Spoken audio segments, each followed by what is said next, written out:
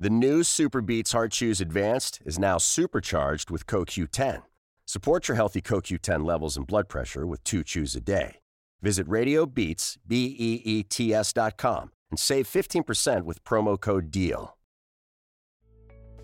You're listening to a podcast from Washington Post Live, bringing the Post's newsroom to life on stage.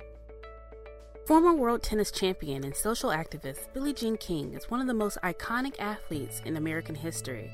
With 39 Grand Slam titles and 20 career wins at Wimbledon, King was named one of the 100 most important Americans in the 20th century by Life magazine.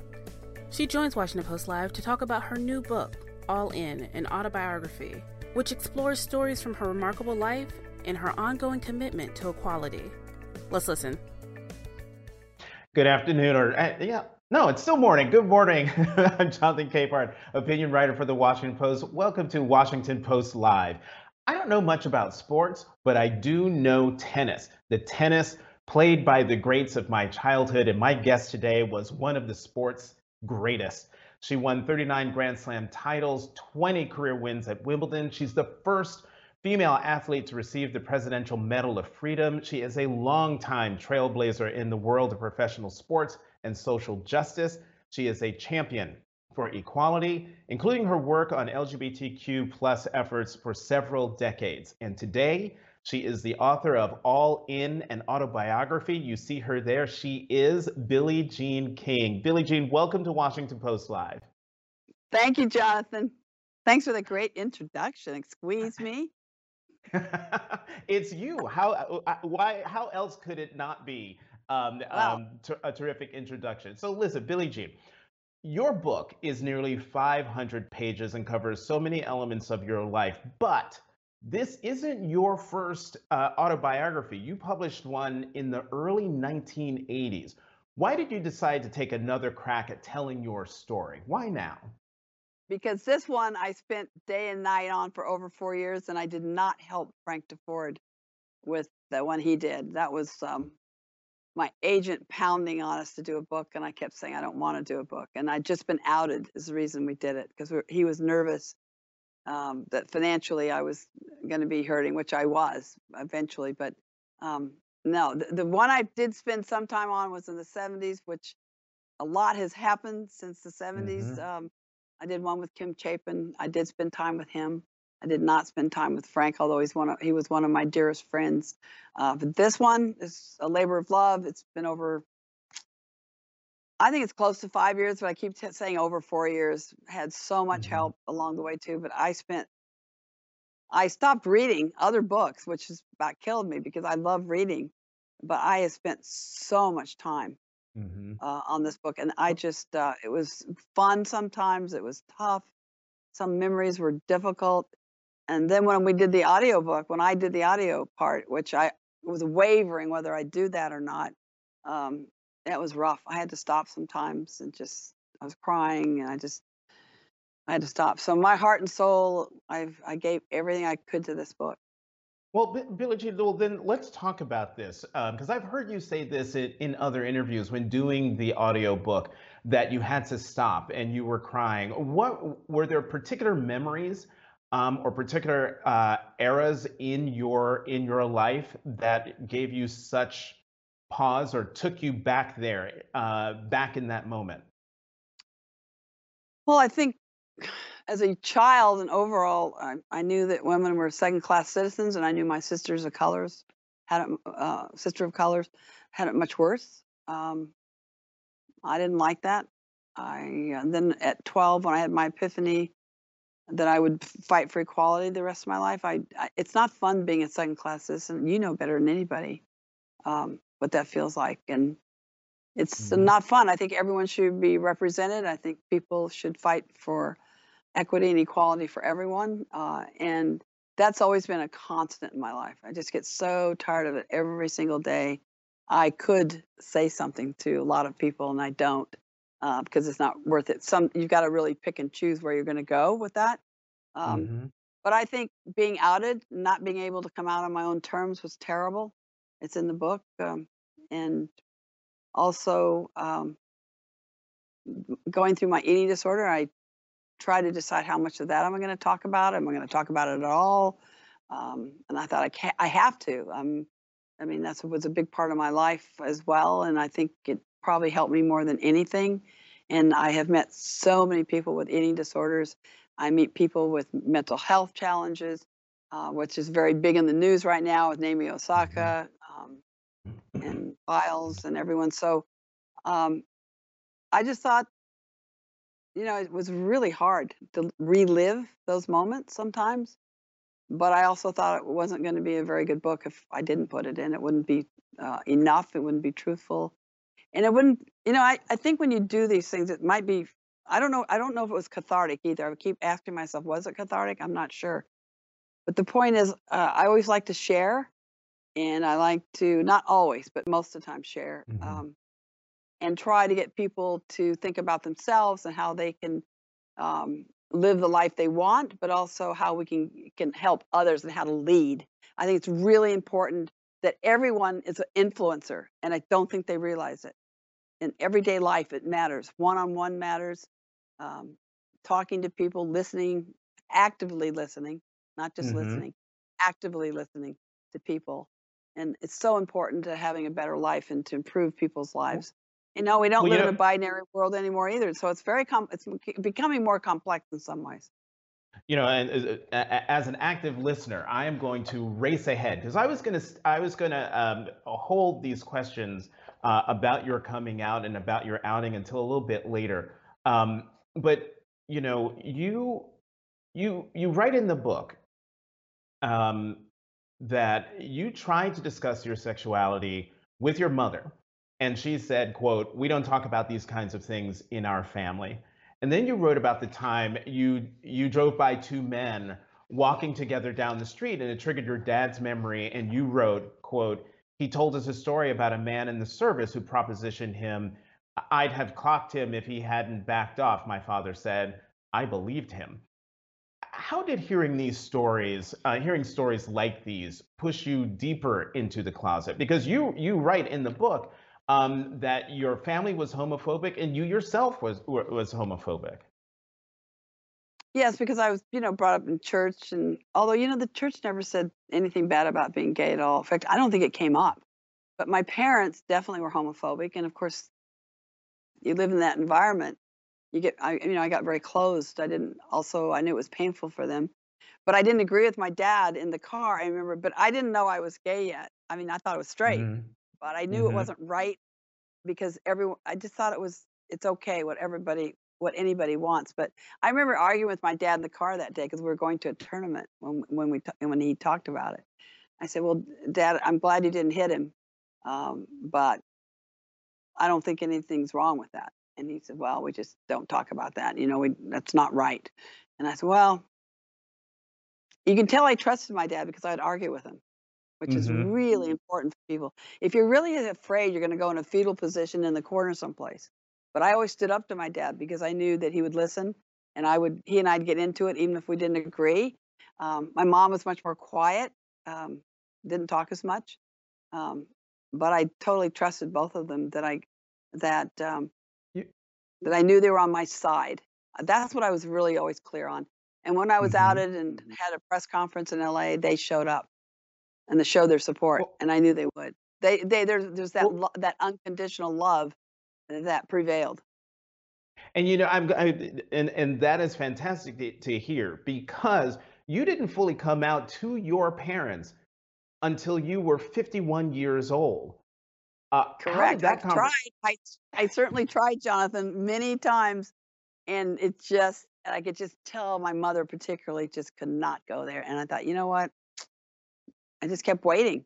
And also, I was in the closet so much because I was told in the 70s when I was trying to figure out who I wasn't sure that I couldn't talk about it, or else we wouldn't have a tour.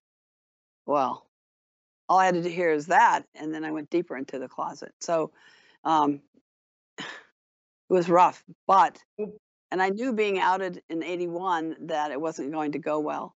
Today, if you come out, it's a whole different ball. It's very different. When Jason Collins, who was playing for the NBA and who's a very dear friend, I love him dearly.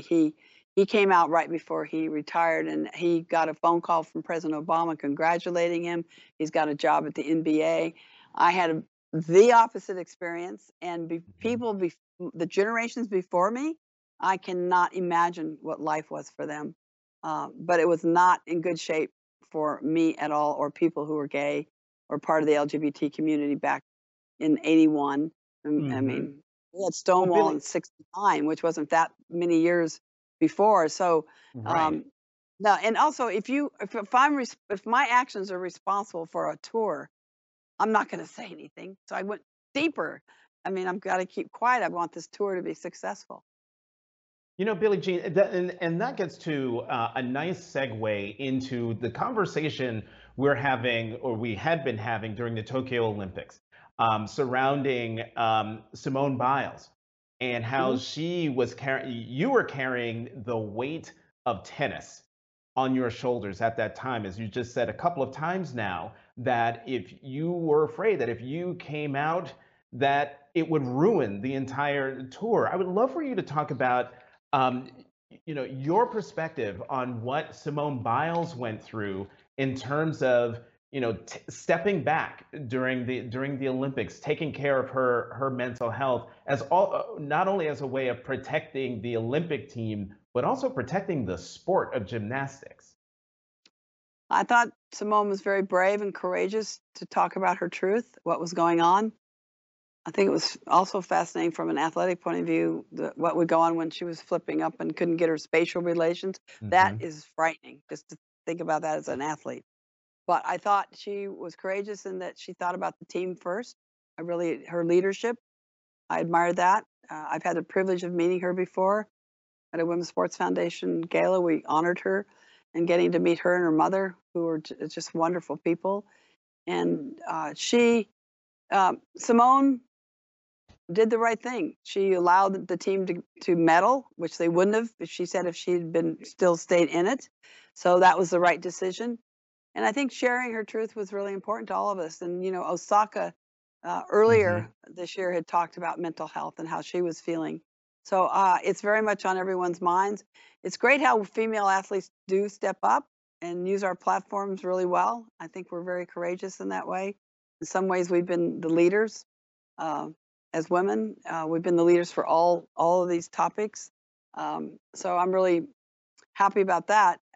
And I'm glad they're using their sport as a platform to tell the world what's going on and what they're feeling. And it's important to discuss it. It's important to have it out and be open so we can have these discussions to make improvements and to help each other and know that we're not alone, that people learn that they're not alone. And that's where social media is really helpful. But then you've Hmm. got the other side of social media, whereas you've got the bullying and people making fun of others. And so we have to differentiate from that. So I think hopefully young people are not listening to that, only listen to the good stuff. Um, but I have great faith in them. I have great faith in the young generations to make this world a better place. I'm so pleased, like with Black Lives Matter, what they've done. Naomi Osaka, I just think it's great. Serena and Venus have led the way as well, and so I just think that it's important that we listen. Billie Jean, you've mentioned her three times now. Osaka, you're talking about Naomi Osaka. I've seen your Yes. quotes about her. You think she is all of that. Have you had a chance to talk to her um, at all this summer? Not very much. We've texted, and I know her agent really well. I've talked to him. I try to stay out of the way. I'm an older player. I try to stay out of their way unless I really. But she and I have texted back and forth for a long, long time now since she first started speaking out. Coco Gauff, when she spoke out, I've texted her to tell her how proud I am of all of them just using our platform of tennis and sports to make this world a better place and to lead. I love it. So, and I think Simone's done the same thing, and a lot of young people. So with Naomi Osaka, you've been texting back and forth, and I know you just said you want to stay out of the way, you don't want to get, but you were in the vanguard, you were at the forefront. Um, what advice what advice have you given Naomi Osaka, or if you don't want to go there, what advice would you give young athletes in particular but young Mo- people in general about how to deal um, with the notoriety, with the fame, with the pressure that comes with being a part of sports. First of all, I think our sports have to teach them when they're young what it means to be a professional athlete or be at the top or Olympic athlete. I think they're not. You're not just an athlete that goes out and performs as an athlete. You have other obligations. So that's very important that we explain that. Also, to get help. The first and most important thing in this world is to take care of yourself. That's what I've told Naomi. Whatever you need, make sure you do it. I am a very big believer in therapy. I've had a lot of psychotherapy, and it changed my life and has made me so much happier emotionally. I cannot tell you how much it's helped me in my life to feel free and to just not have these psychological burdens in because you carry these things in all of your body, not just parts of your body, all of your body. So um, I just think it's important for them to take care of themselves, but I also think that we need to do a better job of explaining what it means to be a professional athlete or a top athlete, because part of the obligation, I think, of being an athlete is talking to people like you, Jonathan. I think it's important um, as an athlete that we have this privilege, we have this platform that very few people will ever experience. And I want to make this world a better place. And I think communicating is one of those ways. And I think it's important. We have an obligation. The reason these athletes make all this money is because of the media content, talking with the media, using your own social media now today. But it's really important to share your stories with the world, and you're not Mhm. going to have that without people like you talking to you or doing other things. And what they say, well, I can do it through just social media. Well, I think that's very myopic. I wouldn't do that. I think it's important that you share your story with the media. They also have a job. When I would go to a press conference, excuse me, when I was playing, I would look at each person there and knowing that that's the way they're making a living and I'm making my living here. And it's really important to connect. And it's very important to connect with the fact that this is their job. It's not that easy either to walk into a room and have to face us. But I think athletes need to know, and every human being needs to know, that you're not alone, that Mhm. people have these feelings and to get some help. Billie Jean, we over the last few years, particularly with Colin Kaepernick taking a knee and Hmm. other athletes taking political stands or stands on social or cultural issues, how do you feel about that? About athletes using their platforms to express their opinion or an opinion about what is happening in the country? Well, people are always asking us our opinion, but I remember telling a journalist one day, they asked me my opinion on something. I said, I have no idea because I don't know everything. Just because I'm an athlete doesn't mean I know that much about everything. But I think on social issues, I think it's fantastic. The NBA, the WNBA, um, I think what Kaepernick, that was, people did not understand what he was doing, but he definitely had the right to do that. He was not against the military. He was about social justice and inclusion. I mean, it was so obvious to me, but the world went cockeyed with it and didn't get it. And I would have been for him. I think Kaepernick has a right to do. I probably wouldn't have done it Mhm. quite the way he did, but he had every right to do that, to kneel, and it's fine. It's like he's not physically hurting anybody, and I think it's good to talk about these issues. I think it's good to get them out Mhm. in the open. But I think Billie Jean, sorry. the one thing I don't understand is why he hasn't had a chance to work again. But he took a big check, I think, from the NBA, didn't he? Is that correct? I think he took a That check. that I that think I he got. I that I think he do know. took. I think he took. What I understand is he took a check close to $35 million from the NBA. But I really wanted to see if he could play again personally. Well, we will try to check that out 'Cause I don't in the know. little bit of I'm time that saying we I have don't left. know. Right, right, right, right. So, Billie Jean, I have to get you to elaborate on something that you sort of alluded to earlier when you spoke with the New Yorker about your book and your efforts to help women. And one thing you stressed, and here's the quote: "When a woman leads, she leads for everyone, What people do to us is when a woman leads, we lead only for women, for change just for women. That's what people say. It really irritates me because I think that's why we don't have a woman president of the United States. We're always a support system. We only have half the market all the time because of the way people perceive us. Why do you think there's a perception that women only lead for women? Because we're not, how many CEOs are women? You have to see it to be it a lot of times. Now you can see it in your mind's eye sometimes, but most people can't do that. They tell me, Billy, I can't do that. What I see is what I see.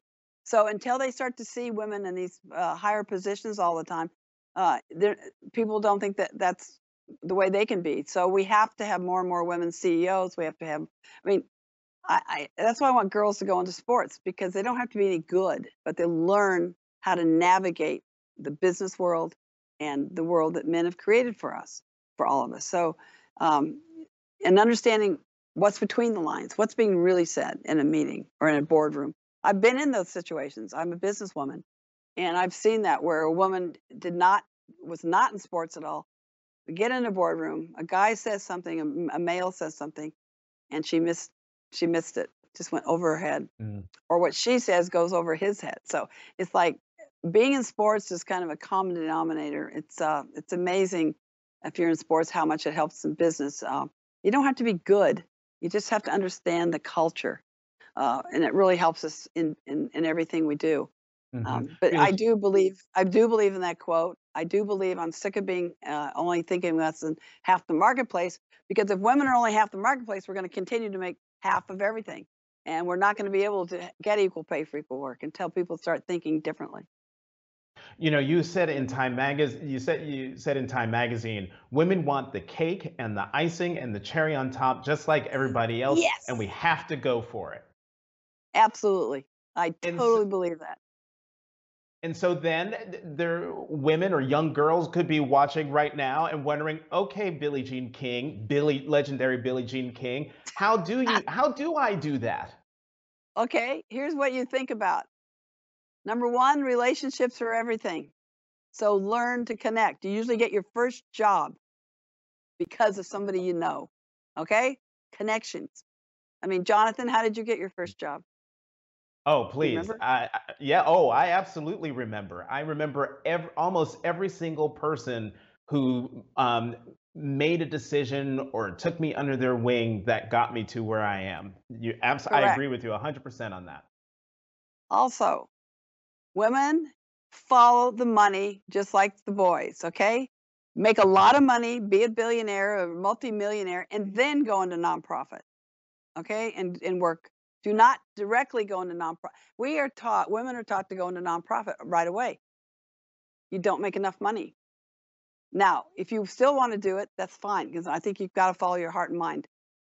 But just think about this. We're always taught and we're encouraged to go into places where we make very little money. And so, first of all, we need to get equal pay for equal work. That's major. That'll help the most. But follow the money. Think about how you can create money and how you can create what you want, and know that it always goes with relationships. You know, I'll talk to artists sometimes, like in music or art, and they go, oh, I don't want to get into the business side. I just want to paint, or I just want to do my music. And you'll talk to rock and roll groups like this. They'll go, you have to understand the business. That's why I want athletes to understand the sports business, and they don't. So it really helps. I've been on both sides. I've owned tournaments, leagues, teams, and I'm telling you, it really has helped my leadership when I was trying to help change women's tennis. Okay, I understood both sides of the story. So understand the business and keep learning how to learn, and also be a problem solver and an innovator. Billie Jean, That's major. we've got 5 minutes left, and I got to squeeze in a bunch more questions. Okay, we'll do You quick have been ones. critical. You've been critical of the launch of a new labor group started by men's tennis star Novak Djokovic. The Professional Tennis Association says they want a bigger voice in tennis, but women were initially not part of the leadership. You said they only talk about women if they're pushed. In 2021, how discouraging is this for you? It's not. I've talked with them. They know they need women, so we've already going to see change in that organization already. I wasn't that upset with them, and I always think it's important to talk to people.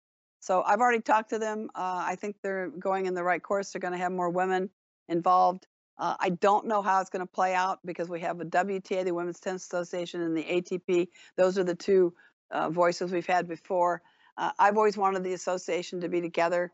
Maybe this association will. I don't know. But I've talked since that quote, and we've had some great talks. So we'll see what happens. Well, Billie Jean, things have come full circle in your life. You got together with your now wife, Ilana Kloss, back in 1987 while you two played doubles together. You two were married in 2018, so a year after Nick and I got married. So welcome to the club. Thank you. Actually, Lana and I've been together 42 years. Okay, I fine. think 41 or 42. 42, I think. Yeah, 42 years we've been together. But we did want to get married. Mayor Dinkins was such a, I just loved him so much. He was the 106th mayor of New York City. And his wife, Joyce, it was so wonderful. And he's got David Jr., Donna. He's got great kids. Anyway, he used to always tell Lami, if you ever get married, you've got to let me marry you. And so we said, we promise if we ever do. So he says, well, come on, I'd love to marry people. So when we were ready to do this, and we did it privately, we wanted to do one thing in our lives that was totally private. And this was it. It was so nice. And we called up Mayor Dinkins and said, we're ready. And he goes, all right. So we made it easy on him. We went over to his apartment. He and Joyce, so it was just beautiful. And we're so happy. And I was just so happy that day. And I love that guy so much. Mayor Dinkins is one of my all-time favorite guys. And Mayor Dinkins was a huge tennis fan. He played tennis a lot, and also I know he loved to marry people because a friend of mine asked me to ask him to marry him and his girlfriend, and Mayor Dinkins readily agreed. One last question, and we're already out of time, but I have to ask you this: did you know that when Elton John wrote the song "Philadelphia Freedom," that it was in honor of you and the tennis club you had? I was on the tennis team, right? The Philadelphia Freedoms was the first year of World Team Tennis, but no, I knew he did because we were going in a limo out to one of his concerts, and he said, "I want to write a song for you." And I went, "What?" And I was like, I didn't hear you right. And he said, "No, I want to write a song for you." And he said, "What are we going to call it? What are we going to call it?" Well, he'd been coming to matches. I got him a uniform made from Ted Tenling, made him the men's uniform, and he used to sit on the bench and yell and scream. So he had experience of this, and he said, "Well, how about when he said, how about the Philadelphia Freedom name?" I said, "Oh my God, that'd be the best gift you could give to the people of Philadelphia. If you would do that, that would be awesome." It became #1, crossed over into R&B, became #1 in R&B. He was so happy. We have such a great, he's a wonderful man. He and David, it's great. Billie Jean King, we are not only out of time, we are over time. We didn't even get to talk about Bobby Riggs and all the Grand Slams that you've won and everything, but it's all right here. Your book is right here on my bookshelf. It's all right there in your book called All In. Billie Jean King, thank you so much for coming to Washington Post Live. Thanks a lot, Jonathan. And as always, thank you for tuning in. Please go to WashingtonPostLive.com to register and find more information about all of our upcoming programs. I'm Jonathan Capehart, opinion writer for The Washington Post. Thank you very much for watching Washington Post Live. Thanks for listening. To hear more interviews from this series and other Washington Post Live programs, visit us at WashingtonPostLive.com. What if I told you that you can support your blood pressure and healthy CoQ10 levels with 2 chews a day? The new Super Beats Heart Chews Advanced is now supercharged with CoQ10. That's like getting CoQ10 for free. Our powerful blend of beetroot, grapeseed extract, and CoQ10 supports your cardiovascular health. Visit RadioBeats.com and find out how you can get a free 30-day supply on bundles and save 15% with the promo code DEAL.